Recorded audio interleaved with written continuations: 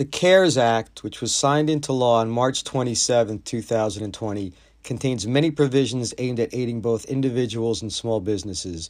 This episode breaks down the major components of the new law.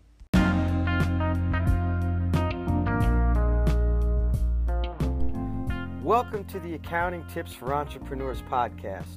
My name is Jeff Skolnick, and I am a CPA with 35 years of experience working with small business owners, entrepreneurs, and network marketers on how to make their business more successful by understanding how taxes can work in their favor and not hurt their business. Each and every week, I'm going to come to you with short, quick, and helpful tips on not only how to make sure you are doing everything possible to minimize your income tax liability, but also how to create the income for your business that you truly deserve.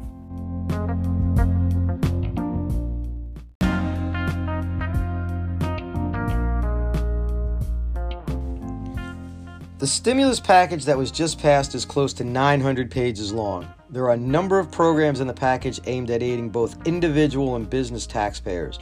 There will be additional guidance issued in the coming weeks, and I will update you as soon as possible.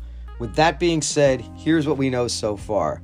And I want to start off with the individual provisions of the law. Most people have heard by now of the $1,200 recovery rebates for individuals. These are considered refundable credits against the taxpayer's 2020 income tax. These payments are limited by the adjusted gross income, or AGI, of the taxpayer. For single individuals with AGI no greater than $75,000, they will receive the full $1,200. For single taxpayers with an AGI greater than $75,000, the $1,200 amount is phased out by 5% of the amount AGI exceeds $75,000, with the amount being reduced to zero for taxpayers with AGI exceeding $99,000. So in other words, you start off with, if your AGI is $75,000 or less, you get the entire $1,200 amount.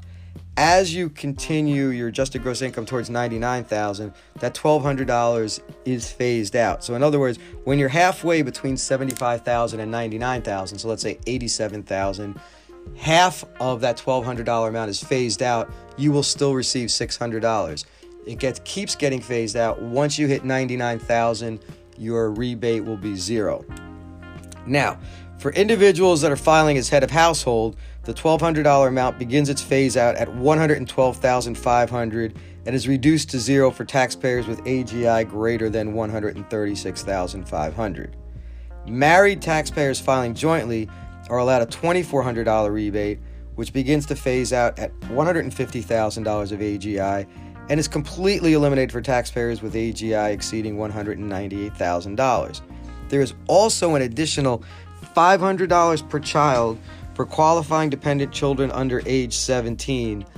These are the same children that are eligible for the $2,000 a year child tax credit.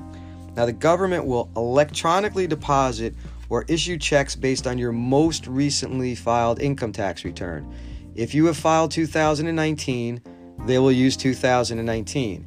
If you have not yet filed, they will use your 2018 return. Okay, retirement plans. Under normal circumstances, unless a taxpayer meets one of the exceptions, if an individual withdraws money from a retirement plan before reaching age 59 and a half, not only is that withdrawal subject to income tax, but it is also assessed a 10% penalty for early withdrawal. The 10% penalty will not apply to coronavirus-related distributions.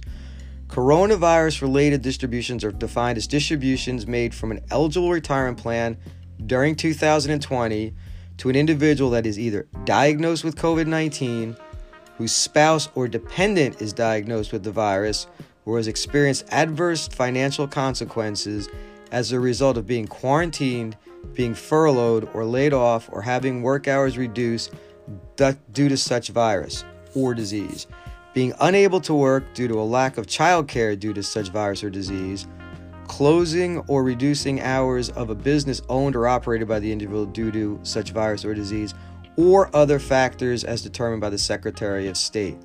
This exception applies to distributions of up to $100,000. Keep in mind, these distributions will still be subject to income tax. So the law basically allows you to pull out up to $100,000.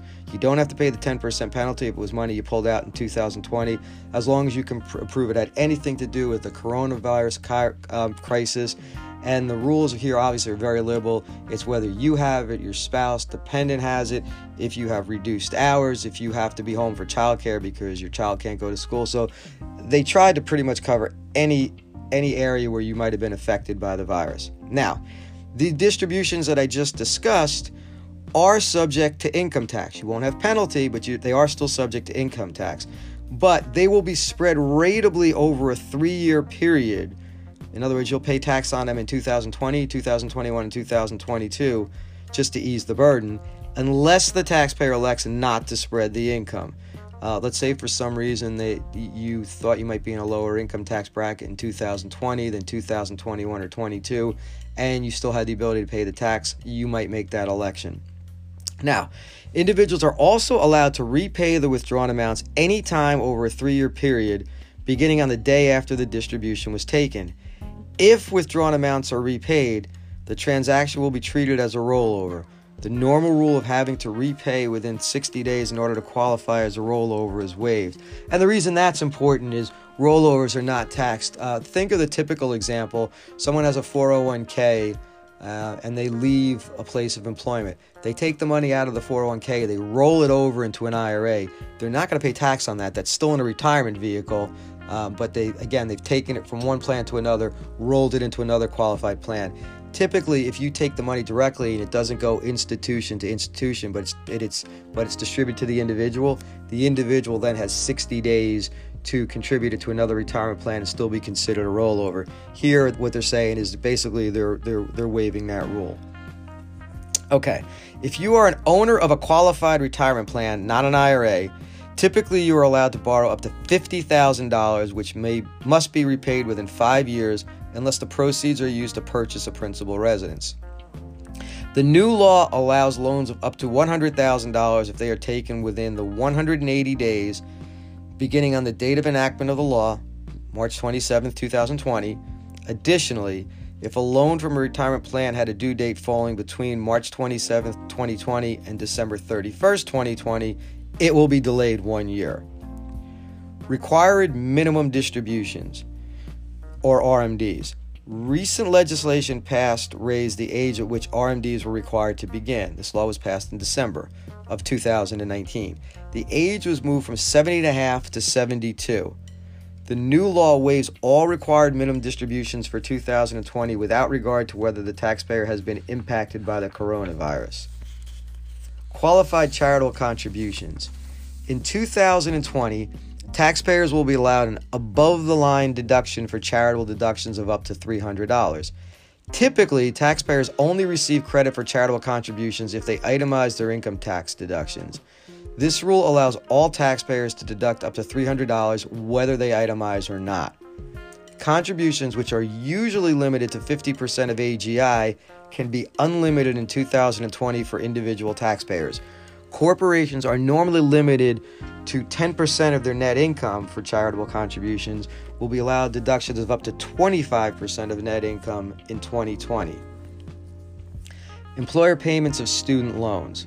Employers are permitted to pay up to $5,250 of student principal and interest loan payments, whether paid to the employee or to a lender on any qualified education loan incurred by the employee for the employee.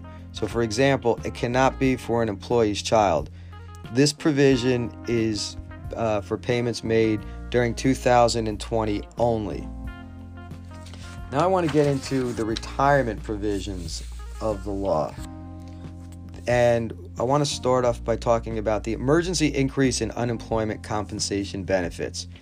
This provision provides those individuals receiving unemployment benefits an additional $600 per week for a period up to 4 months, so only through July 31st, 2020. This additional $600 per week compensation is not taken into account when determining income for purposes of Medicaid and Children's Health Insurance Program, or CHIP, benefits. An additional 13 weeks of unemployment compensation is available through December 31st, 2020 to qualified individuals. Qualified individuals are individuals who have exhausted all rights to regular compensation under the state law or under federal law with respect to a benefit year. So in other words, they've used their 26 weeks of unemployment, have no rights to regular compensation with respect to a week under such law or other state unemployment compensation law, or to compensation under federal law, and are not receiving compensation with respect to such week under unemployment compensation law of Canada, and are able to work, available to work, and actively seeking work. More simply put, into plain English, if somebody has exhausted their 26 weeks of unemployment benefit, they'll be able to extend 13 weeks, but they're not allowed to be working, but they do have to be able to work, available to work, and actively seeking work. But obviously, if they're getting paid, they're not going to be eligible for unemployment. So the weekly benefit amount is the weekly benefit amount authorized under the unemployment law of the state where the covered individual is employed, plus $600. The $600 is for a period of up to 4 months. Again, goes through July 31st of 2020. Now, the Pandemic Unemployment Assistance. The Pandemic Unemployment Assistance Program extends benefits to self-employed individuals, which would include independent contractors and sole proprietors who would not normally qualify for unemployment benefits. These individuals would have to self-certify that they were otherwise able to work but are unable to due to the coronavirus pandemic. It does not include those with the ability to work remotely with pay. So in other words, if you can work from home and you're still getting paid, you're not eligible for the unemployment. Or for individuals receiving sick leave or other paid leave benefits. These individuals would be covered for any weeks they're unable to work because of the pandemic between January 27th, 2020 and December 31st, 2020, limited to a total of 39 weeks. So again, 39 weeks, it's the same number that of everybody else that I just covered in the last section. And the weekly benefit amount is the same weekly benefit amount that I just went over, which is the amount authorized under the unemployment law of the state where the covered individual is employed, plus $600. And again, the $600 a week is for a period of up to 4 months. And that pretty much covers the individual portions of the tax law. The next part I want to get to is the Keeping Americans Paid in Employment Act. And the first item under that is the Paycheck Protection Program. This is the one that you're going to hear a lot about. This might be the best program in the new law for small businesses. Generally, any business that employs less than 500 employees qualifies. This includes self-employed individuals, nonprofit organizations, veterans organizations, and tribal business concerns. The law specifically includes sole proprietors, independent contractors, and eligible self-employed individuals. The maximum amount of the loan is the lesser of, this is a mouthful, of the average total monthly payments by the applicant for payroll costs incurred during the 1-year period before the date on which the loan is made, except in the case of the applicant that is a seasonal employer. The average total monthly payments for payroll shall be for the 12-week period beginning March 15th, 2019, or at the election of the eligible recipient, March 1st, 2019, and ending June 30th, 2019. And then once you come up with your average monthly cost, no matter which of those methods you use, multiply by 2.5 and see which is greater, that amount or $10 million. So obviously in most cases, it's not going to be the $10 million. It's going to be limited by much at a much lower amount. So stated more simply, an employer calculates their average monthly payroll cost and multiplies that figure by 2.5 and compares that to $10 million. And whichever is less will be the maximum amount. So let's say a company determines their monthly payroll costs to be $40,000. The maximum loan allowed is $40,000 multiplied by 2.5 or $100,000. $100,000 is far less than $10 million and would therefore be the maximum. Now, one of the biggest keys is to determine the definition of payroll costs. These are defined in the law as payments of salary, wage, commission, tip or equivalent, payment for vacation, parental, family, medical or sick leave, allowance for dismissal or separation payment, allowance for dismissal or separation, payment for the provisions of group health care benefits, including insurance premiums, retirement benefits, state or local taxes assessed on employee compensation, payments to a sole proprietor or independent contractor, that is wage, commission, income, net earnings from self-employment, or similar compensation that does not exceed $100,000 in 1 year. Now, the above definition allows not only wages but also payments to independent contractors and self-employed individuals, health insurance payments, and retirement benefits. These are some things that are not allowed as payroll costs, and they include, in fact, I'm sorry, there are some things that are not allowed as payroll costs, and these include annual salary of an employee in excess of $100,000, which must be prorated. So in other words, if we look at a 4-month window, the prorated amount of a maximum $100,000 salary would be $33,333, because in other words, 4 months is 1/3 of the year. So we have to max the salary of $100,000, so we wouldn't be able to look at more than $33,333 in a 4-month period. Also excluded are federal payroll taxes, withholding, payroll taxes, withholding, and railroad retirement tax, as well as payments to individual whose principal place of residence is outside the United States. Now, the loan proceeds are allowed to be used, once you receive the maximum, are allowed to be used for payroll costs, which I just defined, costs of group health care benefits, which actually are part of payroll costs, and insurance premiums, again, healthcare insurance premiums we're talking about here, interest on any mortgage obligation, rent, utilities, and interest on any other debt obligations incurred before the covered period. Covered period is February 15th, 2020 through June 30th, 2020. So again, once you receive the proceeds, you can either use them for payroll costs, which include the healthcare benefits, interest on any mortgage obligation, or rent or utilities. Other loan provisions. These loans are made without any personal guarantees of the shareholders, members, or partners. There is no collateral required, no SBA fees, no requirement to prove that the small business is unable to obtain credit elsewhere. Loans are available for up to 10-year term at 4% interest, with 6 months and up to 1 year deferral of principal and interest payments. Now, borrower certifications.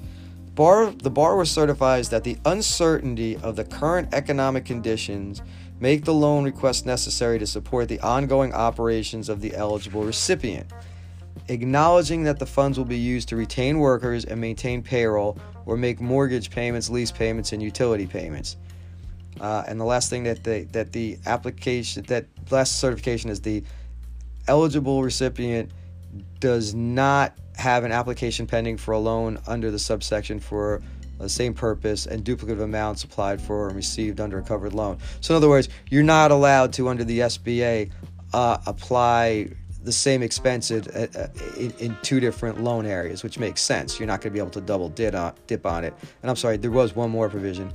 During the period between February 15th, 2020 and December 31st, 2020, that the eligible recipient has not received amounts under the subsection for the same purpose and duplicate amounts applied for received under a covered loan.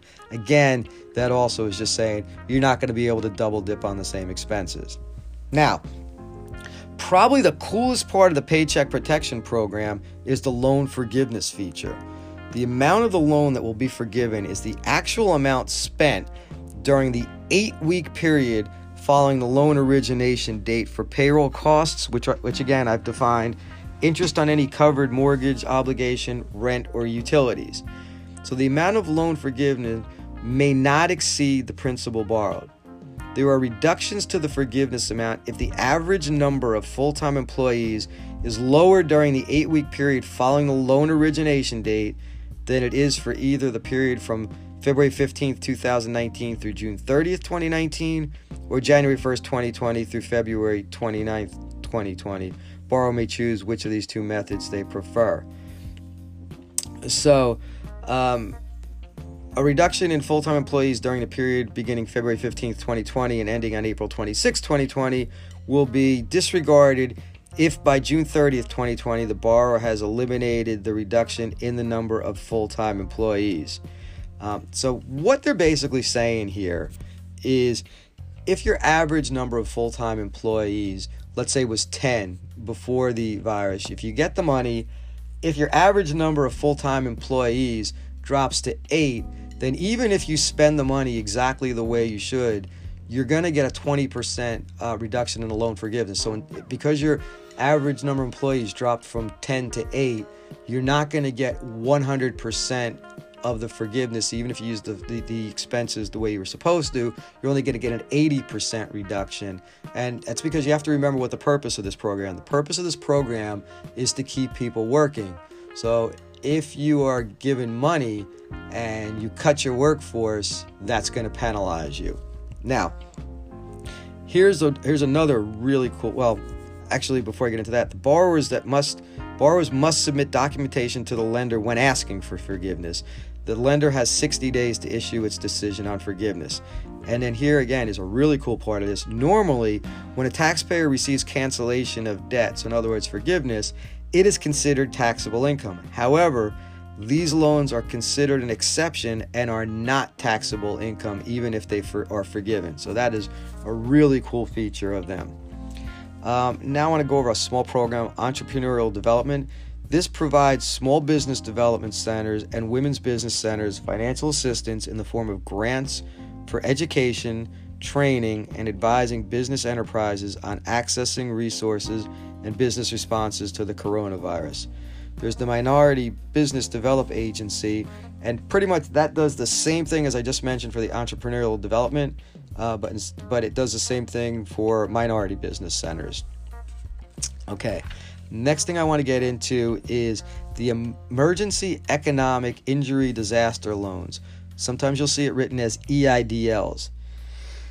Now, the definition of businesses that are eligible for EIDLs is the same as entities eligible for the Paycheck Protection Program. Borrowers request up to $10,000 of an emergency advance, which is paid within 3 days after the application is submitted. These funds can be used for paid sick leave for employees unable to work due to the direct effect of the coronavirus, payroll costs during business disruptions or substantial shutdowns, increased material costs incurred because the materials are unavailable from the applicant's original source due to interrupted supply chains. Also, these funds can be used for rent, mortgage payments, and repaying obligations that can't be met during the revenue losses. Applicants are not required to repay any amounts advanced under this provision, even if they are subsequently denied a loan. I want to go over resources and services in languages other than English.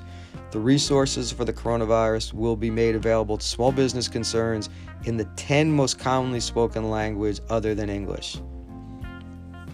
Subsidy for certain loan payments. The SBA will pay all principal, interest, and fees on all existing SBA loan products with the exception for the Paycheck Protection Program for 6 months as relief to small businesses negatively affected by the coronavirus pandemic.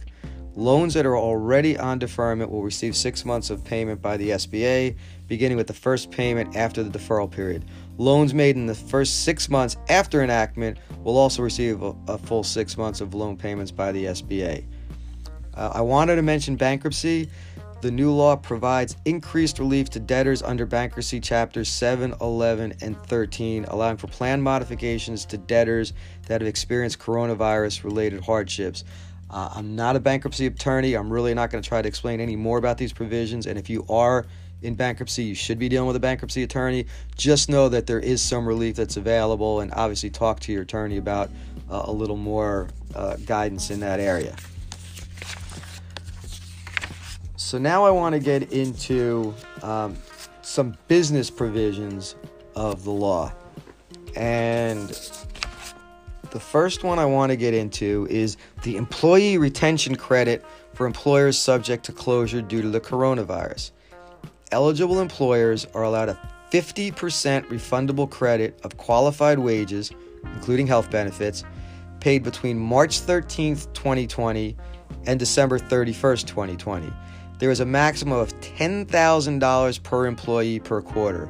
Eligible employers are defined as employers carrying on a trade or business during 2020 and whose business is fully or partially suspended during a calendar quarter due to a shutdown order or whose gross receipts are less than 50% of the gross receipts of the same calendar quarter in the prior year.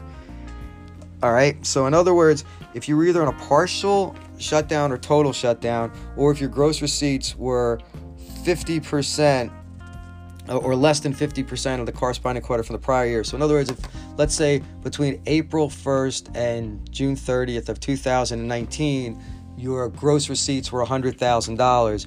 If for the period April 1st, 2020 through June 30th, 2020, they are less than $50,000, that is a quarter that would count. And obviously, as I mentioned, any quarter in which you're partially or totally shut down. Now, qualified wages is different with people that have more than 100 full-time employees and people that have under 100 employees. So I'm going to go over qualified wages for eligible employers with greater than 100 full-time employees are wages paid to employees not providing services when the business is fully or partially suspended during a calendar quarter, again, due to either a shutdown or the drop in gross receipts. So there's a limitation on these employees based on the amount such employees would have been paid for working an equivalent duration during the 30 days immediately preceding the coronavirus. So what they're saying here is if you have greater than 100 employees and you're in a partial shutdown, the only qualified wages you have are the wages for the individuals we're paying that are not providing services. We're not talking about the people that are providing services for you. These are the people that you're paying that are sitting on the sidelines. And the last provision where they're talking about the limitation based on the duration of the 30 days previous to the virus, let's say you were paying somebody $15 an hour before the crisis hit, you can't give them a raise to $20 an hour during the crisis and expect reimbursement for it. That's all that means. Now, qualified wages for eligible employers with no more than 100 full-time employees are all wages paid whether or not the employer is open for business or subject to a shutdown order. And when I say all wages, that means these include people that you're paying that are doing work for you. So there's a difference. It's harsher on companies with more than 100 employees than it is for ones with under 100, with 100 or less employees. Now, another thing to remember here is this employee retention credit, and it's a pretty big credit when you say 50% of wages. So let's say you paid 10 people $10,000 each during a quarter that you qualify. That's $100,000. You're allowed a 50% credit on that $100,000 or $50,000, and that's a credit against your 941 taxes. And 941 taxes are the Social Security, Medicare, and federal withholding of employees. So you're allowed to take that off and not only reduce the 941 tax to zero, but whatever amount that you go below zero, you're allowed to take that as a refund. However, this credit is not available for those employers that are receiving a covered loan under the Paycheck Protection Program that I just discussed a little while ago. Okay, now I want to get into delay of payment of employer payroll taxes. Employers, including those paying self-employment taxes, are permitted to delay the payment of their 6.2% portion of Social Security or self-employment taxes incurring between March 27, 2020 and March 31st, 2020. And what happens is 50% of the deferred amount is due on December 31st, 2021, and then remember by December 31st, 2022. Okay, so and this provision is not applicable to any taxpayer that has had loan forgiveness that I mentioned under the PPP program, the Payroll Protection Program. So what happens here is if you're an employer, when you're an employer, the employee has 6.2% of their paycheck withheld for Social Security benefits and 1.45% for Medicare. Now, employers have to match that, so they also pay the 6.2% and 1.45%, so 7.65%.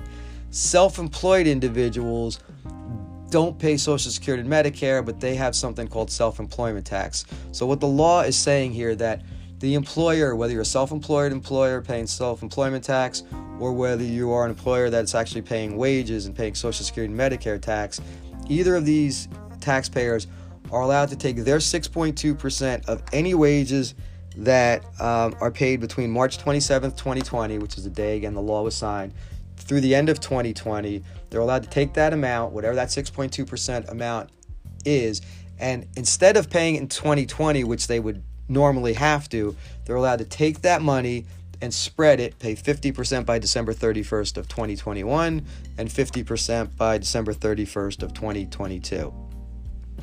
Modifications for net operating losses, or NOLs. Net operating losses incurred in 2018, 2019, and 2020 can offset 100% of taxable income. Now, Now, originally, the Tax Cut and Jobs Act had previously limited NOLs to 80% of income. So in other words, let's say you had $100,000 of income and you had a net operating loss in excess of that $100,000. Up until 2018, so for any laws up through 2017, you were allowed to take those net operating losses and reduce your income to zero. When the new law came out at the end of December of 2017, it stated that beginning in 2018, you were only going to be able to offset 80% based on an NOL. So in other words, let's say you had $100,000 net income, you had, let's just make up a number and say $200,000 net operating loss, so certainly far more than you needed for the $100,000, you would still in that circumstance have to limit the loss allowed to $80,000. So in other words, the taxpayer would still have to pay income tax on $20,000.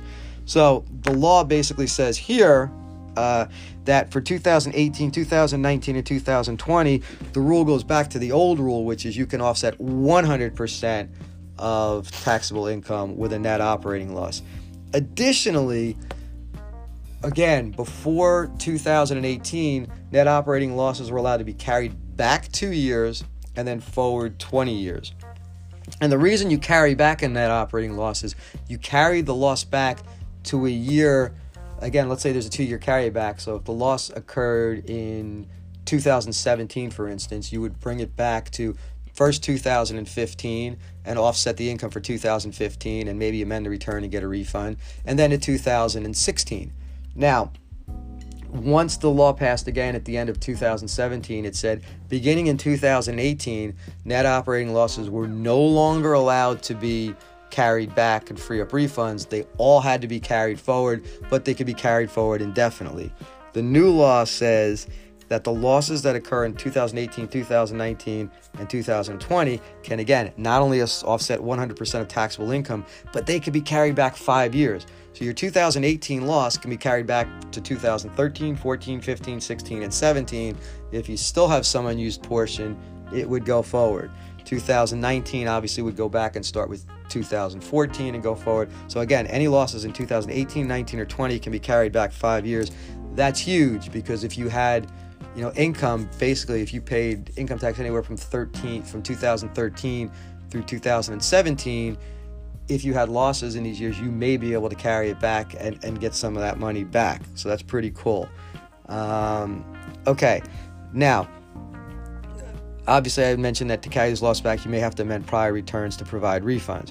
Now, although the carrybacks may go back as far as 2013, filings are considered timely if filed within 120 days after enactment of the law, which again, March 27th, 2020.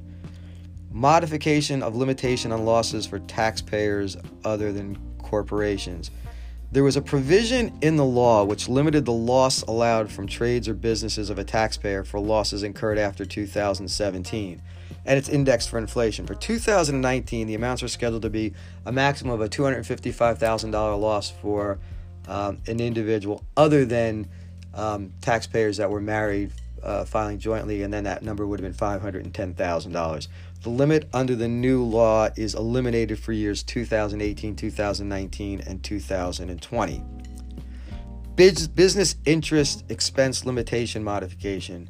For years after 2017, so we got, obviously beginning in 2018, certain companies that averaged, it said 25 million, but it's indexed for inflation. So for 2019, it was companies that averaged 26 million or more in sales are limited in the amount of interest that they can deduct. The number is limited to 30% of adjusted taxable income. The law is amended for 2019 and 2020 to allow 50% instead of the 30% of adjusted taxable income. Last thing I want to mention in the business section is actually a correction of the Tax Cut and Jobs Act. So due to a technical error in the Tax Cut and Jobs Act, qualified improvement property, which is defined as any improvement to a non-residential, that's the key, a non-residential building's interior that is not attributable to the enlargement of the building, an elevator or escalator, or the internal framework of a building, was not permitted immediate write-offs under the bonus depreciation regulation. So in other words, what happened was there used to be 3 different categories of what these qualified improvements were. When the law came out, the Tax Cut and Jobs Act, it combined these into one category called qualified improvement property. Now, the thing is, these three different types of improvement property that were combined were under the old code classified as 15-year property, even though normally when you make leasehold improvements to a non-residential building, that would normally be considered 39-year property. In other words, you would depreciate that over 39 years. Now, the problem occurred that when the new law was written, the lawmakers forgot to classify this new qualified improvement property as 15-year property, and so it automatically defaulted to 39-year property. The problem with that, well, one, is you couldn't just take a straight 15-year depreciation. You had to take 39-year. And while a lot of this qualified for Section 179, which is the code section that allows first-year expensing, the problem that you had was for taxpayers that spent more than $2.5 million on these improvements for 1 year, that number would start to phase out, that the amount that you could totally deduct between $2.5 million and $3.5 million. So we're just like the phase out that we talked about, the recovery rebates. By the time you got to $3.5 million, you were not able to get any relief. So what happened was there was a technical correction made, and the problem was that there was something called bonus depreciation, right? And again, bonus depreciation applies only to assets with a depreciable life under 20 years. And because, again, when the law was written back in 2017, there was an error and the qualified improvement property was written as 39-year property, not 15-year property, it was not eligible for bonus depreciation full expensing within the first year. Well, I'm happy to say that over 2 years later, the correction has finally been made, and taxpayers may file amended income tax returns to take advantage of the corrected provision. So again, this is what I have at least up to date on the new law. There will be some additional guidance that will be coming out, and as it does, I will keep everybody updated.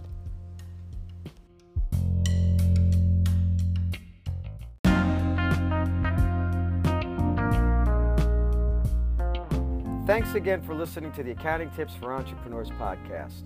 If you could please head over to Apple Podcasts, iTunes, or Spotify and leave me a 5-star rating and write a review. Also, please connect with me on social media. If there are any tax or accounting related topics you would like me to cover, please don't hesitate to reach out and let me know. If you are that small business owner or entrepreneur that really wants to learn more about how to minimize your tax liability and maximize your income, just head over to www.jeffcpaworld.com and I'll see you over there. Have a great day.